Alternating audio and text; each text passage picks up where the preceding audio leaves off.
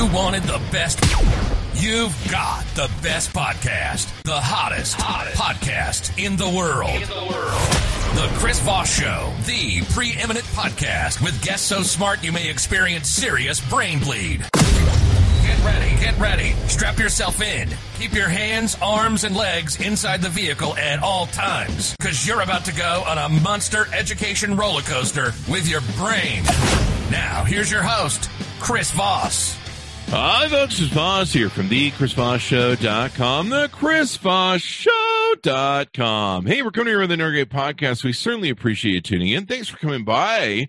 It's another podcast from the Chris Voss Show. Who saw that one coming? And there'll be more, so don't tell anyone. Anyway, guys, we appreciate you guys tuning in to see the wonderful video version of this. It's free for an unlimited time on YouTube at youtube.com/Chris Voss. Hit the bell notification button. You can go to goodreads.com/Chris Voss, and you can see all the wonderful things we're reading and reviewing over there. You can also go to our multiple groups on Facebook, LinkedIn, Instagram, and all those different places and see what's going on over there with the show. We certainly appreciate it. Further the show to your friends, neighbors, relatives. Get them involved, get them listening to the show, getting them addicted to all the wonderful, beautiful authors that we have on the show. She is the author of an amazing book that's going to be coming out in August 24th, 2021, Victoria's Song. The book is entitled Bending Reality, How to Make the Impossible Probable. And this episode is brought to you by a sponsor, ifi-audio.com, and their micro iDSD signature. It's a top-of-the-range desktop transportable DAC and headphone app that will supercharge your headphones. It has 2 brown burr DAC chips in it and will decode high-res audio and MQA files. We're using it in the studio right now. I've loved my experience with it so far. It just makes everything sound so much more richer and better and takes things to the next level. iFi Audio is an award-winning audio tech company with one aim in mind: to improve your music enjoyment of quality sound, eradicate noise, distortion, and hiss from your listening experience. Check out their new incredible lineup of DACs and audio enhancement devices at ifi-audio.com.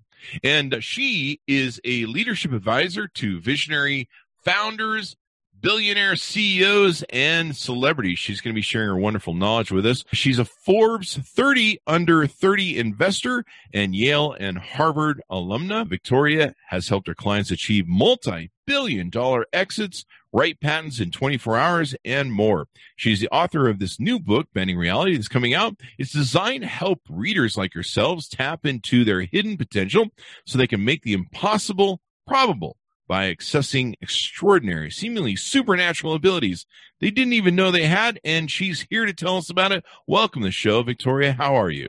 Hi, Chris. Thanks for having me. You have such a fabulous voice. I feel like I've heard my bio for the first time ever. Listening to you say it. Thank you. It's the Death Wish coffee with the double caffeine in it that makes all the difference there. So give us your plugs where people can find you on the interwebs and find out more about you. Yeah, so my website is www.victoriasong.me, and that's spelled how you expect, SONG.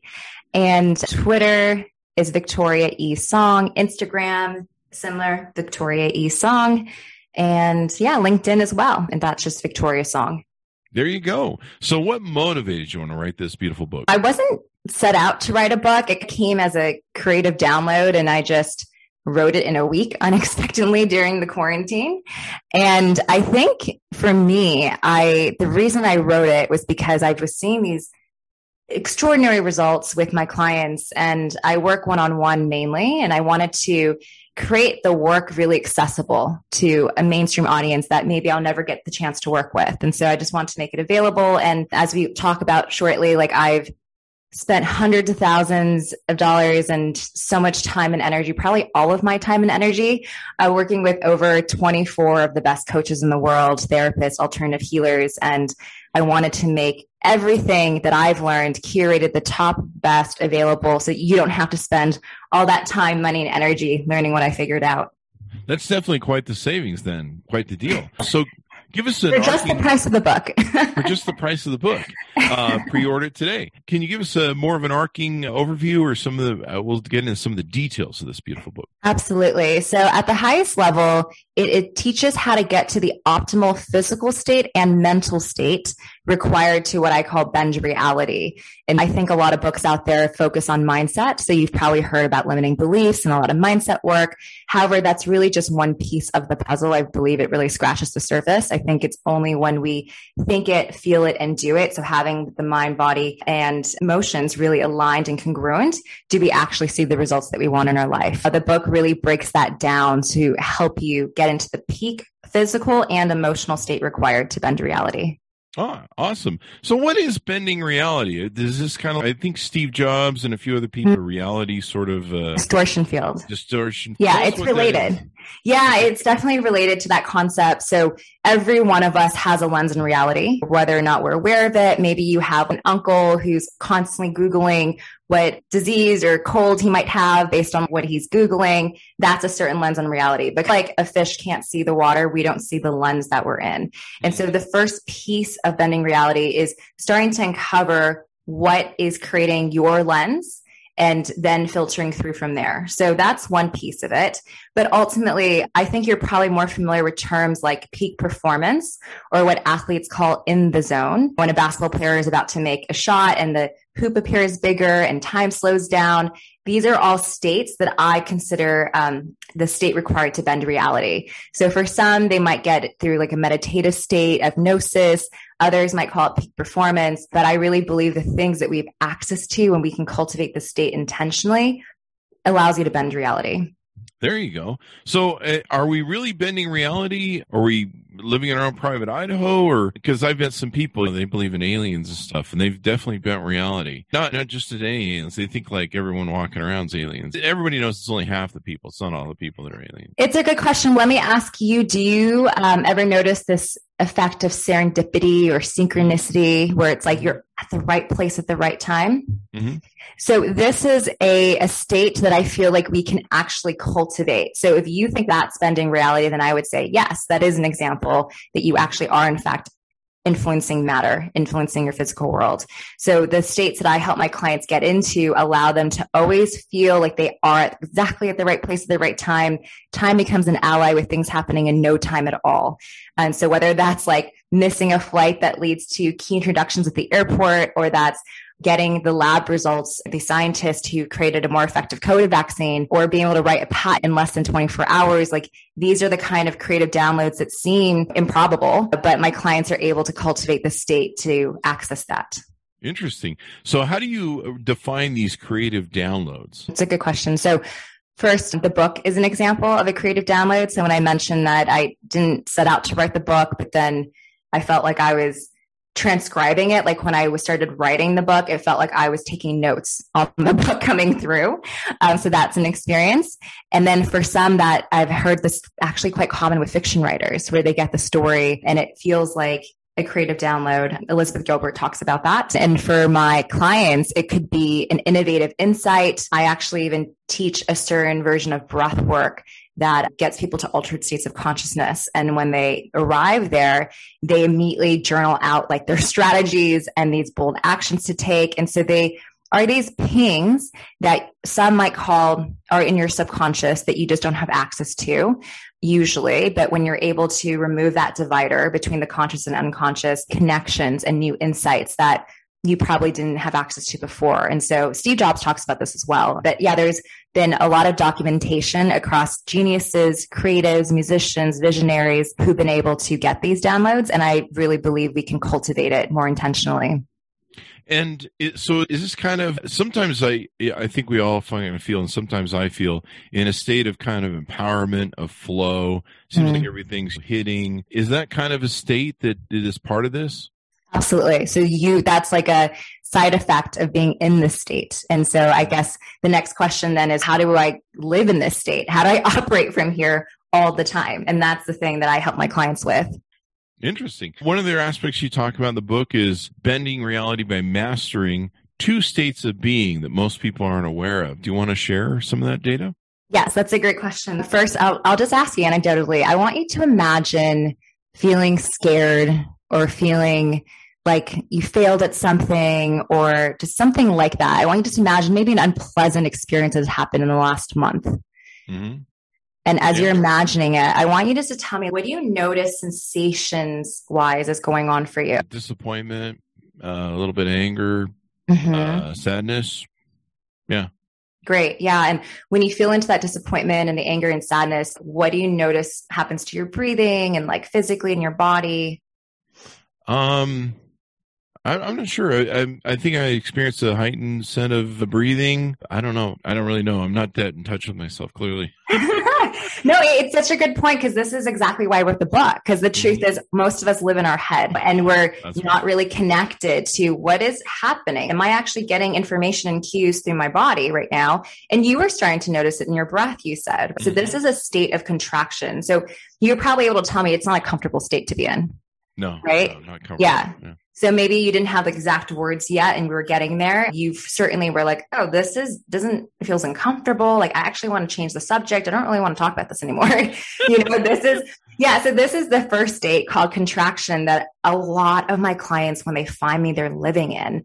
And then I notice that their actions and their entrepreneurs who work nonstop, and then they feel like they're always waiting for the other shoe to drop or always working for the other problem to solve. And this hypervigilant state is what a lot of people are constantly living in. And so this is a state that I help my clients become aware of and noticing what triggers them into this place, because we habitually live from here when we're not fully aware of what triggers us there. So that's the first state. And the state that I try to cultivate and help people move to is expansion. So if I ask you, okay, now I want you to feel the opposite. I want you to imagine feeling powerful, abundant, alive, even grateful, anything that feels good. When I do my show, I feel really good when I do my show. You're in your element. Yeah, I'm in my element. This is my thing. Yeah, exactly. So when you're in your element, what do you notice going on for you physically now compared to the first state? I feel empowered. I feel like I'm in my state. I feel like I'm in my flow. I'm really comfortable in this position. I feel really positive. I feel like I have some humor, my breathing. I don't have that constriction. I feel like I have more flow. Maybe I don't know how to describe it. No, that's perfect. Yeah. So this is the state that I call expansion. And we access it when we're in our zone of genius, which it sounds like you are doing this work right here. You access it when you're feeling on purpose. So you feel like a sense of mission. Maybe you're making an impact, a contribution in your way. And you feel it also when you love what you do. Mm-hmm. So sort of an athlete might love the game of the sport. Like, you love what we're doing here. An engineer might love problem solving. And so essentially there's different ways to connect the dots to help people get to the state of expansion, where they're driven by the things that they love versus driven by the fears or desire to prove something. And as you imagine, when you're in a state of contraction, how much access do you have to inspiration or creativity or any of that? Not much, because you're just contracting. You're pretty much on your heels. Exactly. Yeah. Mm-hmm. And so this is the first framework that I talk through in the book and that I help my clients with, that allows them to start seeing, oh, okay, so if I can get myself more into expansion, then that's when I'm in the state where I can access those new ideas and new creativity. And when you can cultivate this state and know how to get back into it every time you're knocked out, that's when you start to be able to access these creative downloads, when you access this peak performance, or when you want to access this ability to bend reality. There you go. And then you talk about navigating change and facing the unknown, like a lot of great leaders. And I guess tell us some details about that. Yeah. So one of the things that is very common is that when we are in a state of contraction, you can think of it as like our nervous system is wound up. We're feeling that fight or flight state. What happens is it's very hard to sit in any uncertainty. So there is a desire to see things as black and white and create a false sense of certainty when there's none that exist.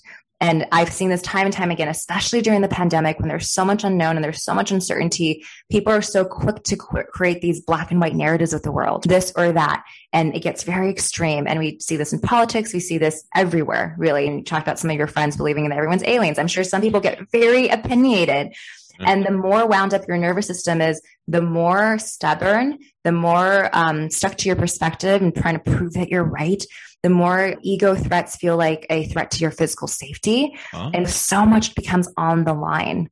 And so what I've seen with the greatest leaders, and again, what I help my clients to do is, how do we calm the nervous system and keep you in a state of expansion, even when there is unknown and uncertainty, so that you can sit there in that discomfort long enough to see solutions that are out of reach for those who are trying to grab as fast as they can for certainty. That's pretty interesting. And being in those states where you can be creative and you can think, and when I'm in a flow state, it's just really nice. It's a beautiful place to be.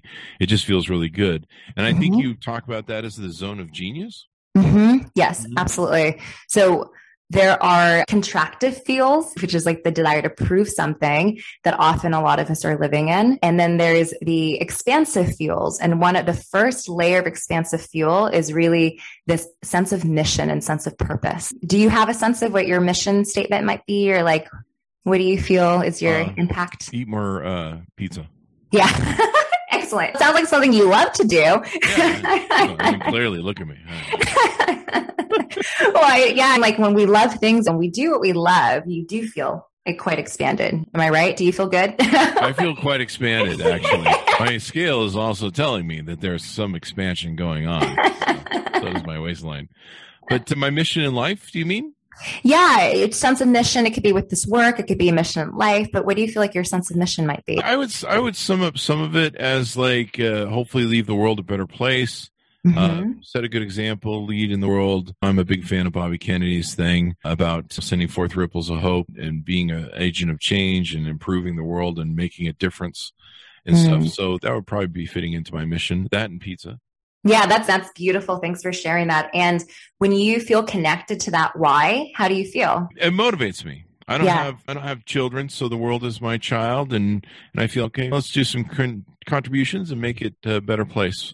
And Absolutely. Then hopefully when I leave, they won't put me in a rest home and forget about me and take my house or something. I hear that it actually it comes from your heart. Like I felt given like the energy, everything just changed when you said that. There was like this kind of lighter spirit, and yeah, it kind of just felt like time wasn't even a thing anymore when you were speaking those words. And so that's the first layer. And that, I believe, is why so many of us are really wanting to find our purpose. That's probably one of the most asked questions when you start this work in self-development is like, what is my purpose? And I think it's because that's the first level of fuel that is actually sustainable. And unlike the need to prove something, which can be a toxic fuel, as you're probably aware of, that not only poisons yourself, but also poisons the environment when that's what you're driven by fear. Being driven by your mission is the first layer that's actually this healthy, sustainable, expansive fuel. And then that's also connected to why a lot of people are interested in uncovering their values. So you may have heard that if you've done any coaching work before, but one of the key steps that every coach, whether you're a business or a life coach, learns is, what are your values? What's your internal compass?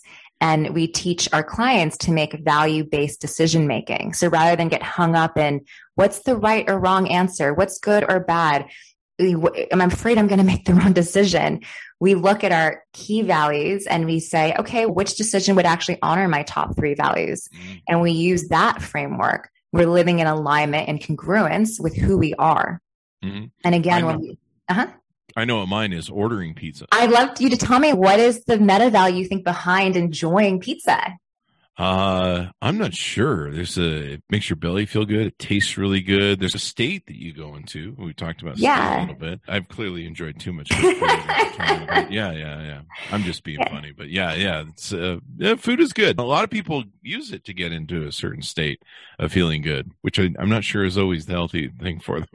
Yeah, that's a really good point. So I believe that when we don't know how to get our physical states from inside out into these states, we do look externally for things to get us there. So for some of us, that might be drugs. For others, that might be alcohol. For others, that might be specific kinds of food. But I think that anything we reach to create a state from externally, hoping that, if we reach that outcome, if we get that success, if we hit that goal, then I'll feel good. That's when it's a slippery slope and we can develop unhealthy relationships with food and everything. So this is why I think when I wrote this book, it's so important to me to give people the tools to cultivate the state from the inside out. Probably then a good thing to do, like you say, is to take and learn to create that state without having to maybe eat stuff that might be bad for you sometimes. Yeah, some in moderation, but Absolutely. Moderation is so key. I think if you're going to enjoy the food, don't like beat yourself up about it after. So that's the thing. I know plenty of people who they say, I want to do this. And then when they do have their little cheat day or they eat ice cream, pizza, then they just feel bad about it after. And I was like, that's the part to clean up. Because if you're going to enjoy it and then choose differently in the future, but the eating it and then beating yourself up about it, very counterproductive. There you go. That usually does happen with Taco Bell, but that's because it's Taco Bell. Wait, I just got word we lost the Taco Bell sponsor. So this has been really interesting to talk about. You talk about some different things where making your own luck and a recipe for that. Give us some insight to that, if you would. Absolutely. So one of the things I often hear is, gosh, I don't know why that person, they're not any more deserving than I am. They're not smarter than I am. They're not more resourced than I am. Whatever it is, they compare themselves and they say why is that person so lucky? And I really believe, again, coming back to the state of expansion, so key is that if we can connect to the fun that we're having going after the thing that we want, if we can connect to even the mission and the purpose that we feel going after it, if we can connect to the love of what we're doing, then you already have all the ingredients to be in that flow state that we talked about. When you said that everything just lights up like it's easy, that to some people appears lucky. And so you might have been called by your friends lucky, right? Oh, it seems to work out for you. You go after the thing and it always seems to work out for you. And I truly believe that's the difference when we come from a place of expansion versus contraction. For those who are they're spinning in their head and they have all these visions, but they can't take the actions because they're always hypothetically dreaming up the worst case scenario, or maybe even paralyzed by too much data, or just whatever it is that keeps them from taking action, fear. Those people will always look over at the other ones who are going after it, having fun going after it, believing in themselves, and they'll say, God, it's so unfair. They're so lucky. And so that is one of the pieces that I really believe allows you to make your own luck. Is I ask people, well, what's a 10 for you? And let me ask you that. What do you feel like at 10 you feel good? I feel so expanded. I feel so good when I'm doing X. Usually on my podcast. And usually trying to be the best host that I possibly can, ask the best questions I can, tell the most jokes I can, and try and just deliver on putting together what we call Give Good podcast. And usually if I do that right at the end, when I get off the air and I'm done with the guests, I go, I think that was from beginning to end, boom, package, good show. Carson, you would be like, that was a good show. And hopefully you hit that out of the park every time. And I've seen that you have a very successful podcast. I think what you just shared with me, Give Good, there's a sense of value and connection to a sense of purpose there. It sounds like you love doing it. It sounds like it's fun for you. I can feel you're being playful. And that's the other thing. And when we're in the state of expansion, we're spontaneous, we're playful. We connect to our inner children in a way. It's like your inner child can come out and play. And those are all things that as adults, we've learned to disconnect with. A lot of the adults who I see are the ones saying, oh, it's unfair. They're so lucky. And then meanwhile, they're struggling. It's often because they've learned to suppress the part of them that wants to have fun or wants to enjoy their life or give themselves permission to do what feels fun. It almost feels irresponsible or childish or frivolous to do what's fun for you. But I truly believe that one of the reasons you've been so successful is because this is actually you at play. Yeah. And I find people interesting. At my age, I'm sick of me. I've spent my whole life with me and I'm done with me. And most of my audience is probably done with me too at this point. It's 700 plus episodes. But I'm genuinely interested in people because for me, life is a very interesting thing. And we make choices. We go down different roads. We go through this wilderness of mirrors and we go, left. And then we go different down. There's no one right way to go through a life. Maybe happy would be the one way to go through, but that's impossible because there are different paths, different ways to create happiness for different people. Yeah. And sometimes you have to be unhappy because things are going to happen in your life, but that's what increases its intrinsic value. If it wasn't fragile and if it wasn't difficult sometimes, you'd probably just be like, this is easy. Who cares? You'd be bored. Yeah, you'd be bored too. To me, it's interesting on the journeys people take, why they make the choices they do, how they do, and how they come out and what they're thinking about that. And I'm genuinely interested in people. I think Larry King a long time ago, he said something about how when he likes to go on planes, he talks to people. He's really interested in people. And so I either really like people or I'm really sick of me and I'm just trying to talk to somebody else for a change. So yeah, I like it. Yeah, I also hear that there's a meta value there. There's a value behind like the complexity of maybe the psyche or human nature. There's something that you're really fascinated by. Yeah. And I think if you have a genuine interest in people, that comes out and makes a difference. And hopefully it comes out on the show and stuff. It does. Absolutely. I really appreciate your great questions. And I really enjoy your humor too. And to me, it makes me at ease, and I can just tell how much you love this. And it makes me excited to be part of something that you enjoy doing so much. Anything more we want to touch on the book? And I think I'd like to ask some questions about you, if you don't mind. Absolutely. Yeah. Let's see. Other than that, I'd love to encourage people to pre-order it. I'm offering all sorts of free techniques. Again, like the very best techniques that I've ever learned to help people move away from contraction and more into expansion. I'm offering a lot of these for pre-ordering the book now. So encouraging everyone to just go to, it's again, www.victoriasong.me, and then it's /bending-reality. There you go. I noticed you were on the Forbes 30 under 30, I think it was. What was your journey through going through, if you want to give us maybe a kind of summation or life journey, what brought you into this industry and brought you to this point of writing this book? Yeah, so I entered venture capital quite early. I was 23 years old when I became an investor. And no one ever really grows up thinking, I want to be a venture capitalist when I grow up. So I kind of fell into it. It's really random. I was actually at the time, my first job out of college was I wrote case studies for Harvard Business School, if you're familiar with their curriculum. It's also where I attended grad school. And I went in writing case studies. And then one of the faculty members had just written a book called Mastering the VC Game. And I was like, what's that? So I read the book and was so fascinated by this idea of supporting entrepreneurship and startups. And this was in 2010. So it was just such an exciting time. The startup world was just exploding. And so I went to one of the luncheons with this faculty member and luckily made a good enough impression that Jeff Busking's his name, he kindly asked me to come talk to the firm, and then they hired me. It's a very unexpected path into it. And I loved it so much. Speaking about loving people, I love entrepreneurs and I love helping people, and I love that people part of the business. So unlike maybe later stage investing where it's about the numbers and there's more, it's a little less impersonal, it's more transactional when you get to the later stage financing rounds. At the seed stage, it's typically just a couple entrepreneurs with a pitch deck and an idea. And so you're really just connecting with the person, their vision for the world that they see. And that was really exciting for me. So I was fortunately able to make some great investments to start. So one of my first investments, we put in about $1 million and we returned over $40 million from that investment. And that was my first deal there. And I loved it. And I felt that I was in my zone of genius. However, it did miss the mission statement for me. So as much fun as I was having, and I ended up doing it for a few years. So I only left so I did that for about 6 years. I only left in 2016. And when I realized that what was coming online for me was, what's my sense of mission? It was a little bit of a spiritual awakening. I don't know if you have guests talk about spiritual breakdowns or a little bit of just an awakening of what else. I'm really fortunate that at a young age, I've tasted a couple of these things, but there must be more to making a difference in the world than where I was currently sitting. And that was when I found my way into coaching and being a leadership advisor. So a lot of my clients are still the same. I primarily work with tech founders.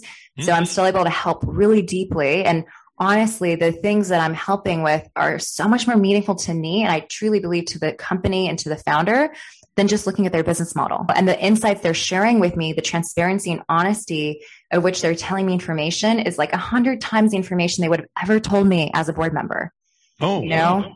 So I really believe that I'm able to support so much more deeply from my zone of genius in such a more purposeful way for me from this capacity as a leadership advisor than I ever was as an investor.